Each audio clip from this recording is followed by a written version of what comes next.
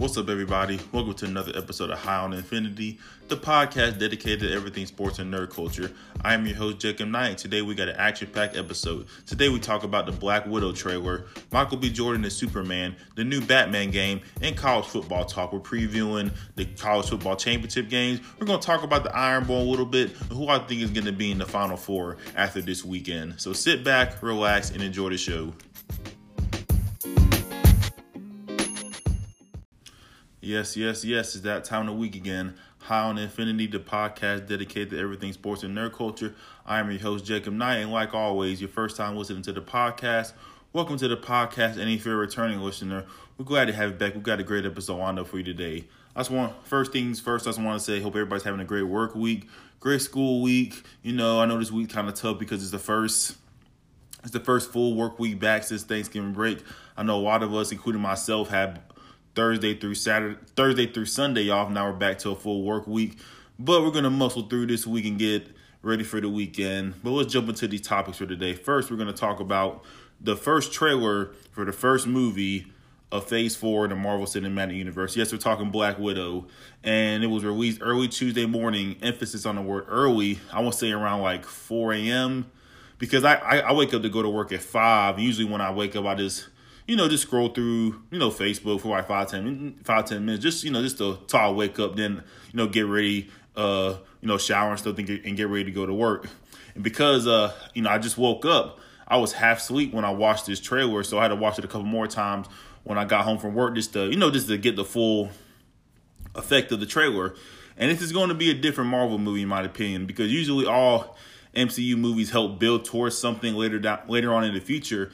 And I'm curious because how will this movie build towards the future when Black Widow isn't going to be around to see these events? Because of her death in Endgame, and it's confirmed that this movie will take place between Infinity War and Civil War. So about that 2016 to 18 range, because that's like is a 2-year gap between those movies. And one way I could tell that this movie is set during that time because of Black Widow's hairstyle, and thinking in Civil War, her hair was like a maroonish color, and before she went blonde in Infinity War. And this movie will serve as somewhat of a backstory to this character, probably because Black Widow is probably the most mysterious character in the MCU because there's little to nothing we know about her other than her changing hairstyles. All we got was this flashback scene in Age of Ultron that's somewhat of a backstory. In that flashback scene, we see Natasha going into a room, which assumingly was her during the Black Widow training program. And when she died in Endgame, I think when they were just trying to, when she died, they were trying to like gather their thoughts and just trying to like kind of just comprehend what's happening. They asked if she had any family, and someone said, only family she had was, the superhero group, Cap, Tony, Hawkeye, Hulk, Nick Fury, Thor, but in this film we're introduced to her, I guess her past family. I don't know what's the correct term to use for them, but watching the trailer looks like it starts off right after Civil War, where Black Widow looks like to be on the run from the law because, she helped Captain America violate the rules of the Sokovia Accord back in Civil War. But Black Widow says in the trailer, she says, "I'm tired of running from my past." So she goes back home, I assume Russia. And then I can think of one of the first scenes, she enters an apartment and her and this woman get into a fight. And after the fight ends in a stalemate, she says, "It's good to see you too, sis." And I was like, is this a real sister? Because, Black Widow she doesn't have a Russian accent, but the woman in the film had a heavy Russian accent. And I assume this is her sister that she met in the Black Widow program. And there are multiple Black Widows in this movie. And then you meet the other two members of her quote unquote family. You meet another Black Widow. Then we meet the Red Guardian. And I'm excited to see the Red Guardian. To be honest, I don't know nothing about the Red Guardian. I'm just excited because the actor that plays the Red Guardian plays Hopper on Stranger Things. And y'all know how I am about Stranger Things. But he's basically described, the Red Guardian is basically described as a Russian Captain America. I assume he's been in jail or held captive for a number of years because in the scene in the trailer, he has, full-blown beard and he puts his old suit on and he says it still fits.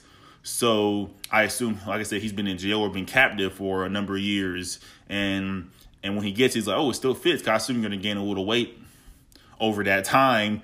But like I said, just over the course of the trailer, you see normal trailer stuff. You see fight scenes, car chases, and it shows the Red Guardian in action for the first time.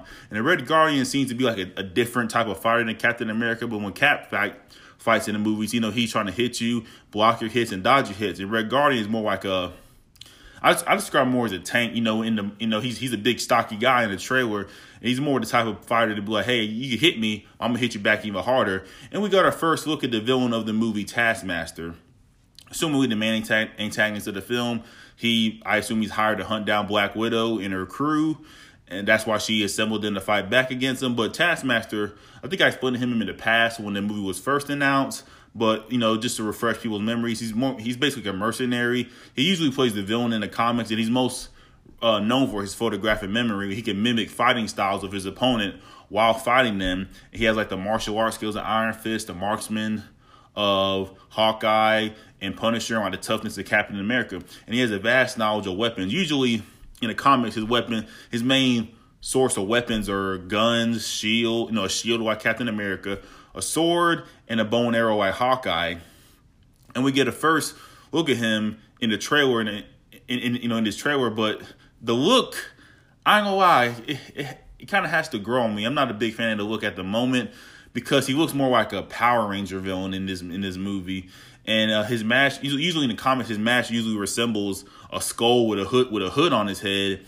But in the trailer, his helmet is like half skull helmet, half motorcycle helmet. Hopefully, because in some iterations they can't use a skull as the mask, but he has like some form of a skull mask, and his eyes glow. So hopefully that'll be in the film, because the concept art of Taskmaster looked really good when the film was first announced. And I assume they're going to do that trope where the villain comes, and then, the first encounter when they fight the hero, the villain is defeated, then it comes back, like upgraded. So I assume that would happen in the film.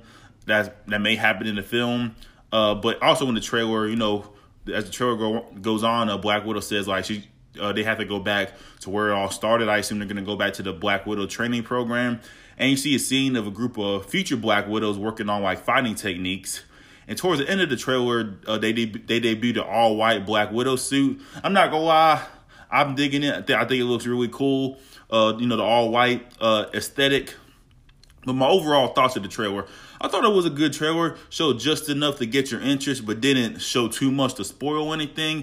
And there are rumors that Tony Stark may make a cameo in this. He maybe wants to ask Black Widow, what the hell happened at the airport? Because remember, in Civil War, Black Widow was on Tony's side, and towards the end of the fight, she helped Cap and Bucky escape by stunning Black Panther long enough for them to escape on the jet to go. I can't remember where they're going, but basically she helped them escape. So he's probably gonna call like, "What the hell happened at the airport? I thought you was on my side." But Black Widow is going to be the first. Black Widow is going to add on to already stacked 2020 in comic book movies. And to me, 2020 is the year of women in comic book films, because we got the Birds of Prey, all female cast. We have Wonder Woman, a female lead, the Eternals, a female leader, and Black Widow, another female lead. And this film is going to come out May 1st, 2020. And this is probably the first trailer, or maybe 2 or maybe 3 trailers going to be released. I assume one more trailer is going to be released in May, just to, may add a little more stuff. Hopefully show Taskmaster and Black Widow fighting a little bit. So maybe, expect one more trailer around March-ish, like I said. And overall, I'm excited for this film. First film in almost a year since Endgame. And I'm just curious on what this film will add to the Marvel Cinematic Universe, because Black Widow isn't going to see possibly won't see the after effects of this film. And I'm wondering, is this film just going to be a one-off because, Black Widow died, and will the other characters in this movie appear in future MCU movies? But, we won't know until the movie come out. But I will keep you guys updated on the latest from this movie and future Marvel movies yet to come.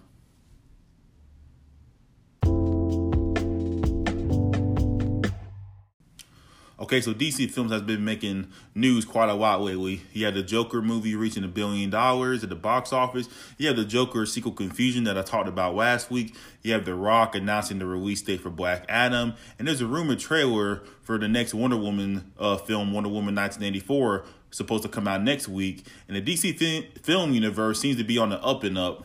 Of course, I praise Wonder Woman. Aquaman and Shazam got great reviews. Still got to see those movies.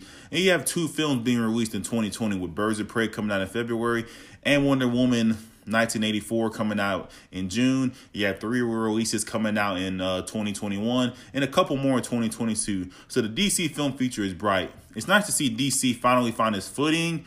But this is life, and when there's highs, there's lows. And the DC film universe started off a little rocky. Man of Steel got mixed reviews. Batman vs. Superman and Justice League were critically panned. In my opinion, I thought Justice League was okay, but Batman vs. Superman on paper sounded good, but the execution was off. And with poor execution, changes had to be made. Ben Affleck stepped down from the Batman role earlier this year. He was being replaced by Robert Pattinson with a solo Batman film coming out in 2021. Superman, on the other hand, is kind of tricky. So I can't remember if it was late last year or early this year, Warner Brothers wanted to move on from the current Superman actor Henry Cavill. I was supposed to look at the pronunciation of his name, but naturally we thought since the studio wanted to change that Henry was out. But Henry Cavill, he never stated that he was done with the role, but he still wants to play Superman in future films. I wouldn't know how would this work out, because he is starring in a new Netflix Witcher series, which premieres later on this month, and is already greenlit for season 2. And it's rumored that the show was booked for 7 seasons already. But at the end of the day, the studio writes the check, so they're going to more than likely move on from him as Superman. So who should be the new Superman? A lot of names were brought up, but one name clearly stuck out to me the most, and that name is Michael B. Jordan. Yes, he's most known for his roles in The Wire, Friday Night Lights, the TV show, the Creed series, and most famously playing Killmonger in a Black Panther film. And after his name was brought up, things went quiet for a few months until last week. Articles circulated that Michael B. Jordan actually met with Warner Brothers Studios earlier this year to discuss the possibility of playing Superman in future films. When I saw this article, intrigued me, so I shared it just to get some feedback on what people would think. And overall, got positive feedback. Got a lot of heart reactions. So I don't know if because people like Superman or people like Michael B. Jordan. I assume more toward people liking Michael B. Jordan. But like always, changing the race of an established superhero, Superman being the most established of all, is a slippery slope. And I like Michael B. Jordan as an actor and a person. He's a big anime fan, and I praise his role in Killmonger and been championing the hot take that I think he was a better villain than Loki in the MCU. But I know they're going to be that group of people. Let me get my closed-minded conservative voice. But Michael B. Jordan is black, but Superman's white. But without bringing up race, I just like someone to explain to me why Michael B. Jordan wouldn't be a good Superman. It doesn't matter what color the actor is, as long as he or she plays that role good. And to be honest, this is the most interest I have in Superman as a movie character in a long time, because I'm not the biggest Superman fan. Superman, he's just not my cup of tea. To me, he's just, he's overpowered. Some people gravitate to certain heroes because they're relatable. Take Spider-Man, for example, my favorite superhero. He's relatable. He's just a regular guy outside the suit. He's not the biggest. He's not the strongest, the fastest, but Superman, the opposite, is everything. He's just one big, overpowered man whose weakness is green meth. But maybe Michael B. Jordan will bring something different to the role if he plays it. In a recent interview, he addressed these rumors. He said he's interested in playing Superman, but not the Clark Kent version. He said he was interested in playing the Calvin Ellis version, the Superman Earth 23, who's a black Superman. And this is my first time, I didn't know there was a black Superman until I, did my research for this. But yes, he wanted to play the Superman Earth 23 because DC is best known for their multiverse.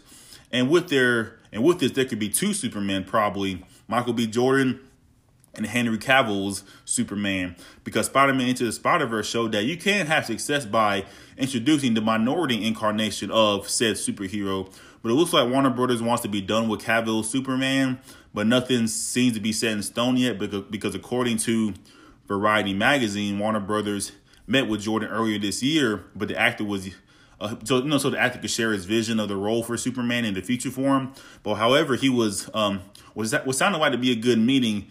Jordan reportedly was not ready to commit to the role of Superman yet because Warner Brothers lack a commitment to the character. And I kind of understand where he's coming from because in a relationship, no matter if it's romantic, friendly, or business, it's a 50-50 deal. In Michael's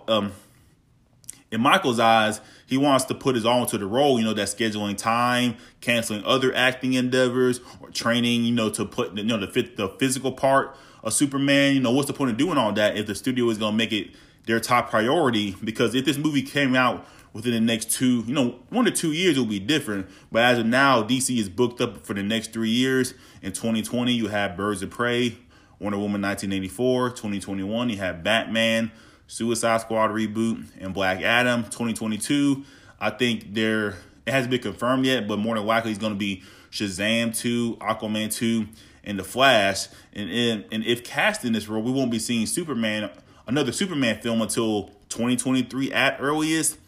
And the fans seem to like this idea of him as Superman because Superman is one of those characters that needs like a jolt of energy, to make the character more. Just like to revamp it, make it, you know what I mean. He needs to change it up a little bit. But hope things will work out, and we'll see him added to the DC universe. Now the DC universe happened to find its footing, so hopefully they can work things out, and we can see, Michael B. Jordan Superman in the next 3-4 years.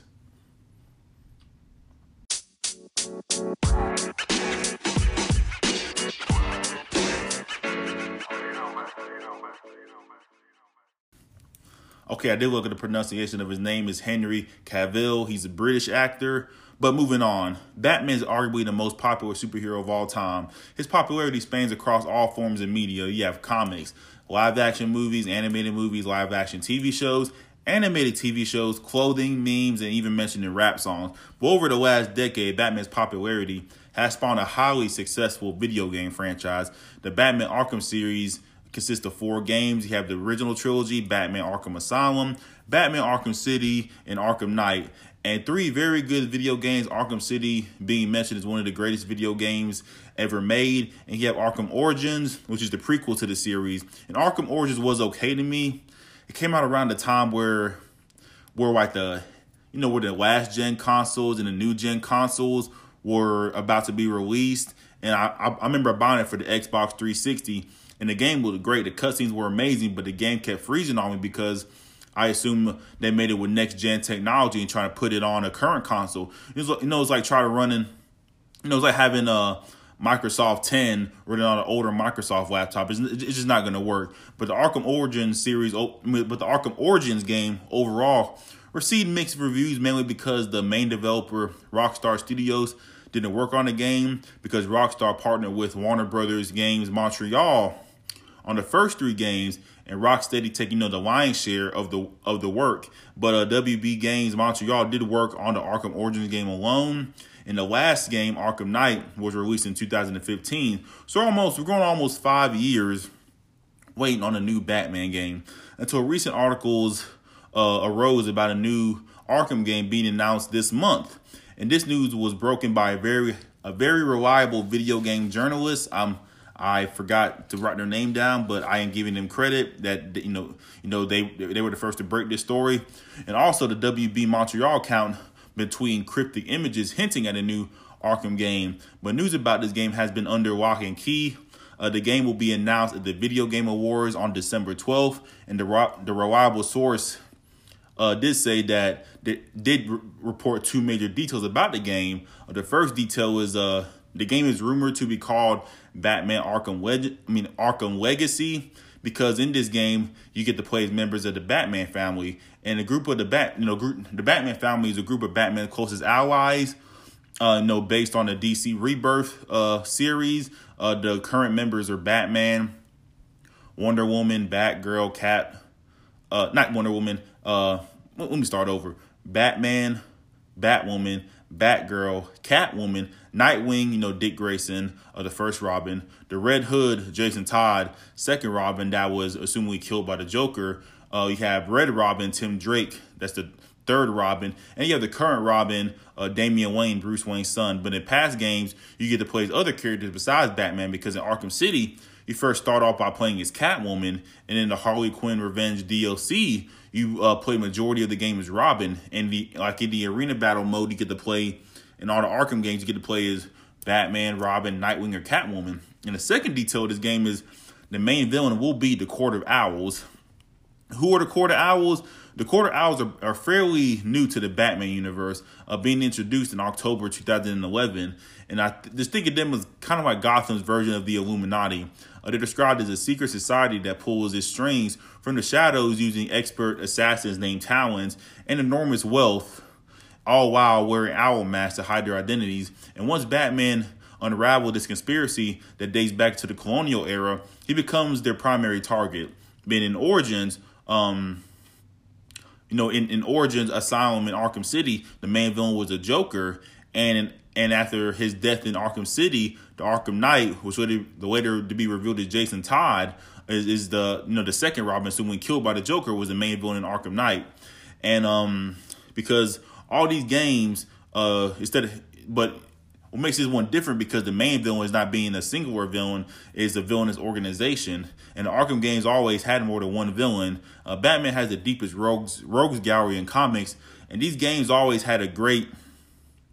They did it great by shining light on the lesser known villains of the Batman universe. You have your big villains like the Joker, Penguin, Poison Ivy, and you get your smaller villains they introduced like Professor Pig, the Mad Hatter, and the Calendar Man. And the game is heavily to be like I said, the game is heavily rumored to be announced later this month. Judging by the reliable source who reported it, the details, you can take this to the bank. But no word if Rocksteady will have a hand in this. Judging that they worked on a last game, maybe they'll be back. And lastly, I assume there'll be a time jumping from Arkham Knight to this game, because you'll be able to play as Bruce Wayne's son, Damian. So I assume Damian will be probably like 14 or 16 when he plays Robin. So I assume, it's going to take place someplace, down the line. But in a couple of weeks, we'll probably have more news. More likely, if the game is announced, I'm going to cover it on the podcast. And I'll do, like always, I'll do my best to keep y'all updated on the latest when it comes to this video game.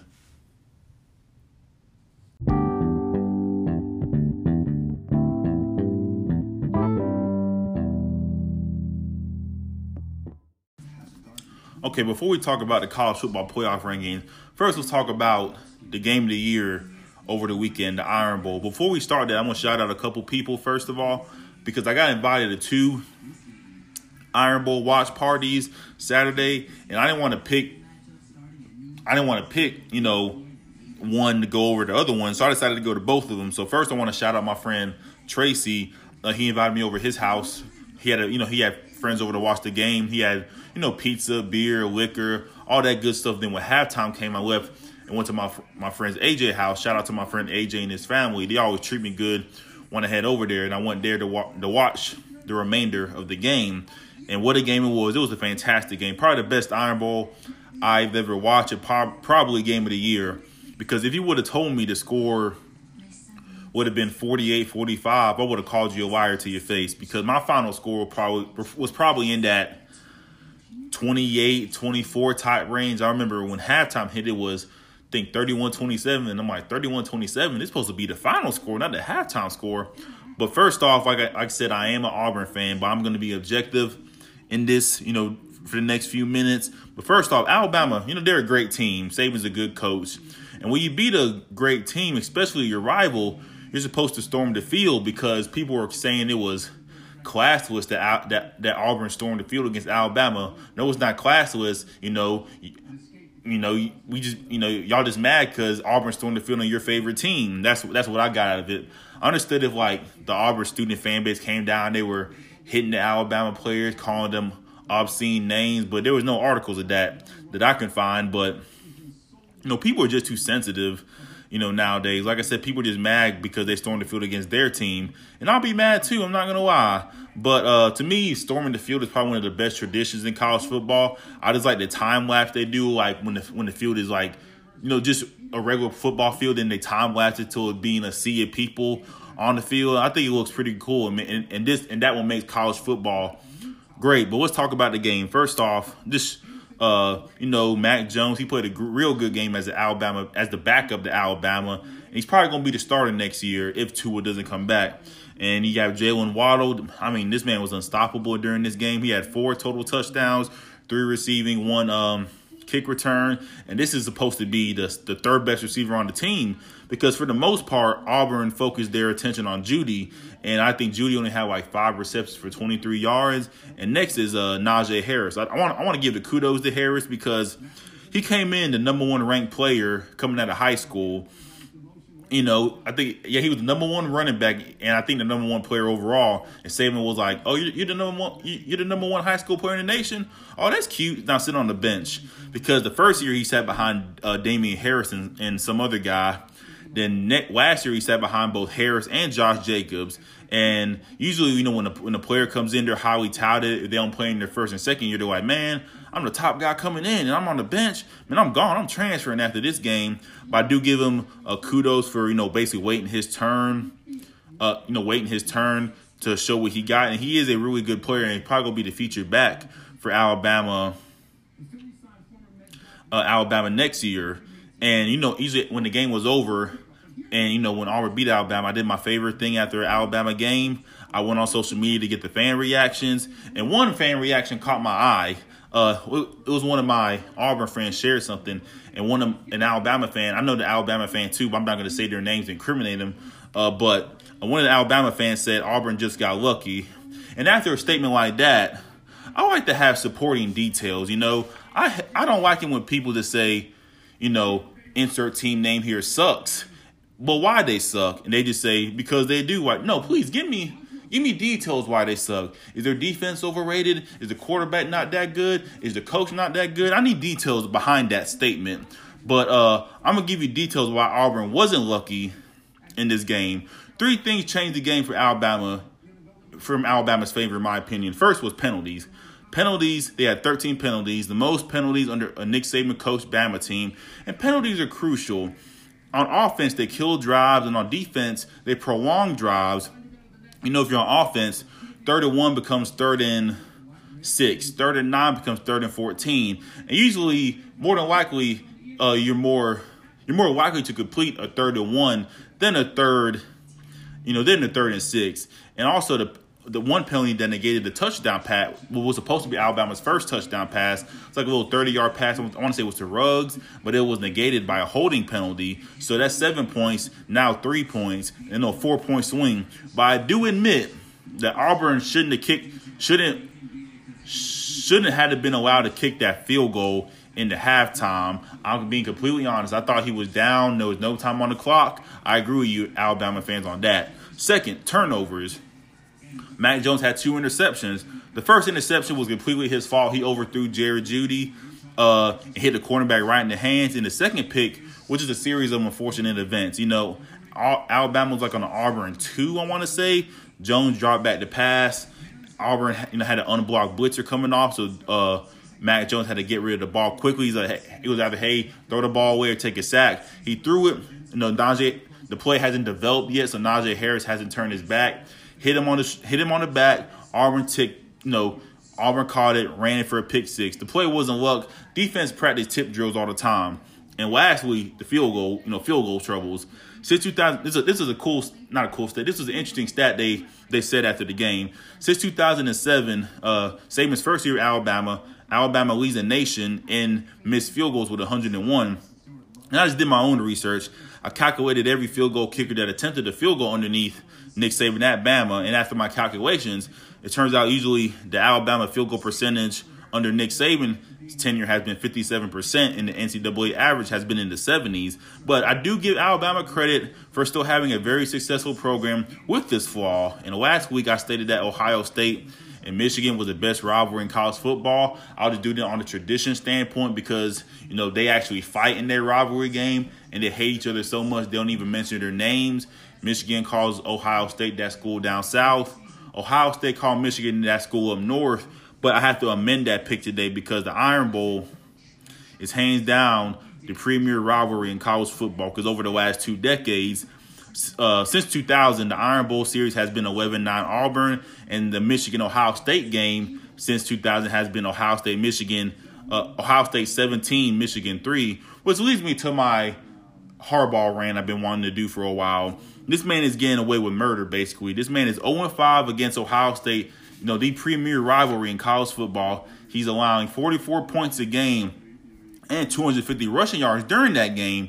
And the last 2 outings, he is allowing 50-plus points against Ohio State. He's getting paid like a top-tier coach like a Nick Saban, Dabo Swinney, Jimbo Fisher, but he has no college football playoff appearances, no Big Ten titles, not even a Big Ten title game championship appearance. And Michigan is considered a blue blood, but not an elite program. To me, Michigan and Texas are, they're delusional. They're delusional fan bases. They think of themselves as a top-tier program like in Ohio State and Alabama or Clemson. But to be honest, they're not. They're mediocre. They're a big name, but recent history, they have been mediocre, because this year was supposed to be the year that Jim Harbaugh was supposed to beat Ohio State. They got a new coach. They got a quarterback. Georgia said, nah, we good. Y'all can have him. But they still got blown out. I just feel like he's getting too many passes. He's getting too many passes. But that's my Harbaugh rant. I finally got it off my chest. Now let's dive into these college football rankings. Okay. The last Tuesday they announced it. Number 1, Ohio State. 2, LSU. 3, Clemson. 4, Georgia. 5, Utah. 6, Oklahoma. And then if you're curious, Auburn was at number 11, and Alabama dropped all the way to number 12. I can't lie. When I saw it, I was like, damn. Because I thought Alabama was going to drop to like the 8, 9, 10 spot. It's weird seeing Alabama with a double-digit ranking next to them. I'm not going to lie. It's kind of weird. But like I said, it's championship game weekend. I'm not going to do like these games I'm going to pick is not going to be to the pick'em record. And my final college football pick'em record in the regular season, I want to get to 100 wins. I was so close. I was 1 win short of getting to 100 wins. I was 99-41. I want to thank Minnesota for losing that game to Wisconsin, ruining my 100 games correctly picked. But I thought about it. I thought about doing a college football bowl pick'em, because bowl season's around the corner, but I think that's like 40 games. I don't want to get on a segment and talk about 40 games. Try to say something nice about each team and pick a winner. That's just too much for me. But I am going to pick, of course, the title game and the playoff games when that time comes around. But let's get into these conference championship games. The first game is coming on Fridays, the Pac-12 championship game. You have 5th-ranked Utah versus 13th-ranked Oregon, and Utah is a 6-point favorite in this game. This one was hard to pick. I'm gonna say this in the Big 12 title game was very hard to pick. You have Oregon, who has a very good offense. You have Utah, a very good defense. So, with strength on strength. What's that saying? The impowerful force meets the immovable object, or wherever that saying goes. But this game is being played in San Francisco, the 49er Stadium. Well, it's not technically in San Francisco. It's one of my pet peeves also. Always bothers me that when a team is like in said city, but they play their games in another city, like, San Francisco, the 49ers, but their stadium's in Santa Clara, California, which is like an hour south of San Francisco. And like the Giants and the Jets, they're the New York team, but they play in New Jersey. I don't know, just a pet peeve of mine. But this was tough to pick. I'm going with Utah in this game, but I feel like if Utah wins, they still might not make the playoffs because I think the Big 12 champion is going to jump them. But next we're going to the AACD, American Athletic Conference. This is to determine, I assume, the group of 6, the highest ranked group of 6, and they get to go to a New Year's Day game or a New Year's 6 bowl game. You have 20th ranked Cincinnati versus 17th ranked Memphis. They just played each other last week, and Memphis won, I want to say, by like 10 or 14 points. This one's tough because it's at Memphis, so a home game. It's hard to beat a team twice in a season, especially 2 weeks in a row, because the team that lost has the advantage because they could be like, okay, we did this wrong, and this wrong. And the winning team's like, hey, we don't need to change nothing. We we just do what we did last week. But I think this is going to be another close game. I think Memphis is going to have the home field advantage. They're a 9-point favorite, so I got Memphis winning this game. Next is the ACC championship. We got 23-ranked Clemson versus 23-ranked Virginia versus 3rd-ranked Clemson. And the spread for this game is just outlandish. Clemson's a 28-point favorite in the conference championship game, a 28-point favorite. Man, it's like, are they going to win by 28 points? I'm not going to be surprised if they win, but I'm going to roll with Clemson for this win and solidify their playoff spot. And the Big 12, this game was probably the hardest to pick. You have Baylor versus Oklahoma. Oklahoma's a 9-point favorite in this game, being played in Dallas. I ain't gonna lie, I wanted to pick Baylor so bad because I want them to somehow get Alabama and Oklahoma to play each other. But Jalen Hurts has played in so many big games, national championship games, Iron Bowls, LSU games, SEC championship games. So he's built for this. So I'm going to roll with Oklahoma with the victory. In the Big Ten title game, we have Ohio State versus Wisconsin.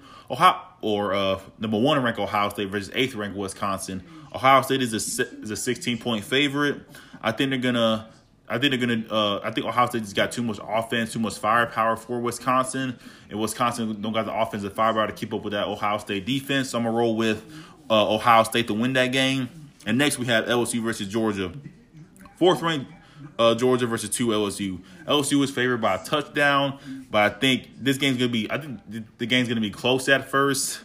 But Georgia doesn't have enough firepower on offense. I think DeAndre Swift that's like a shoulder injury, and their receiver is out for the first half for fighting in the Georgia Tech game. But I think LSU is going to pull away late, so I got LSU.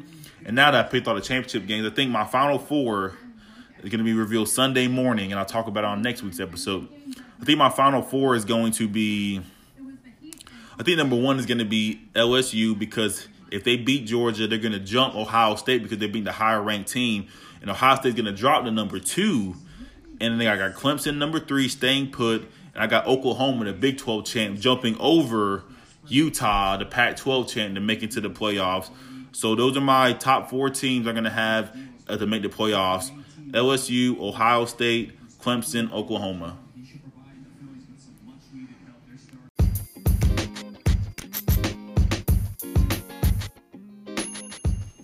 Thank you for listening to another episode of High on Infinity. I greatly appreciate all the support I got throughout the duration of this podcast.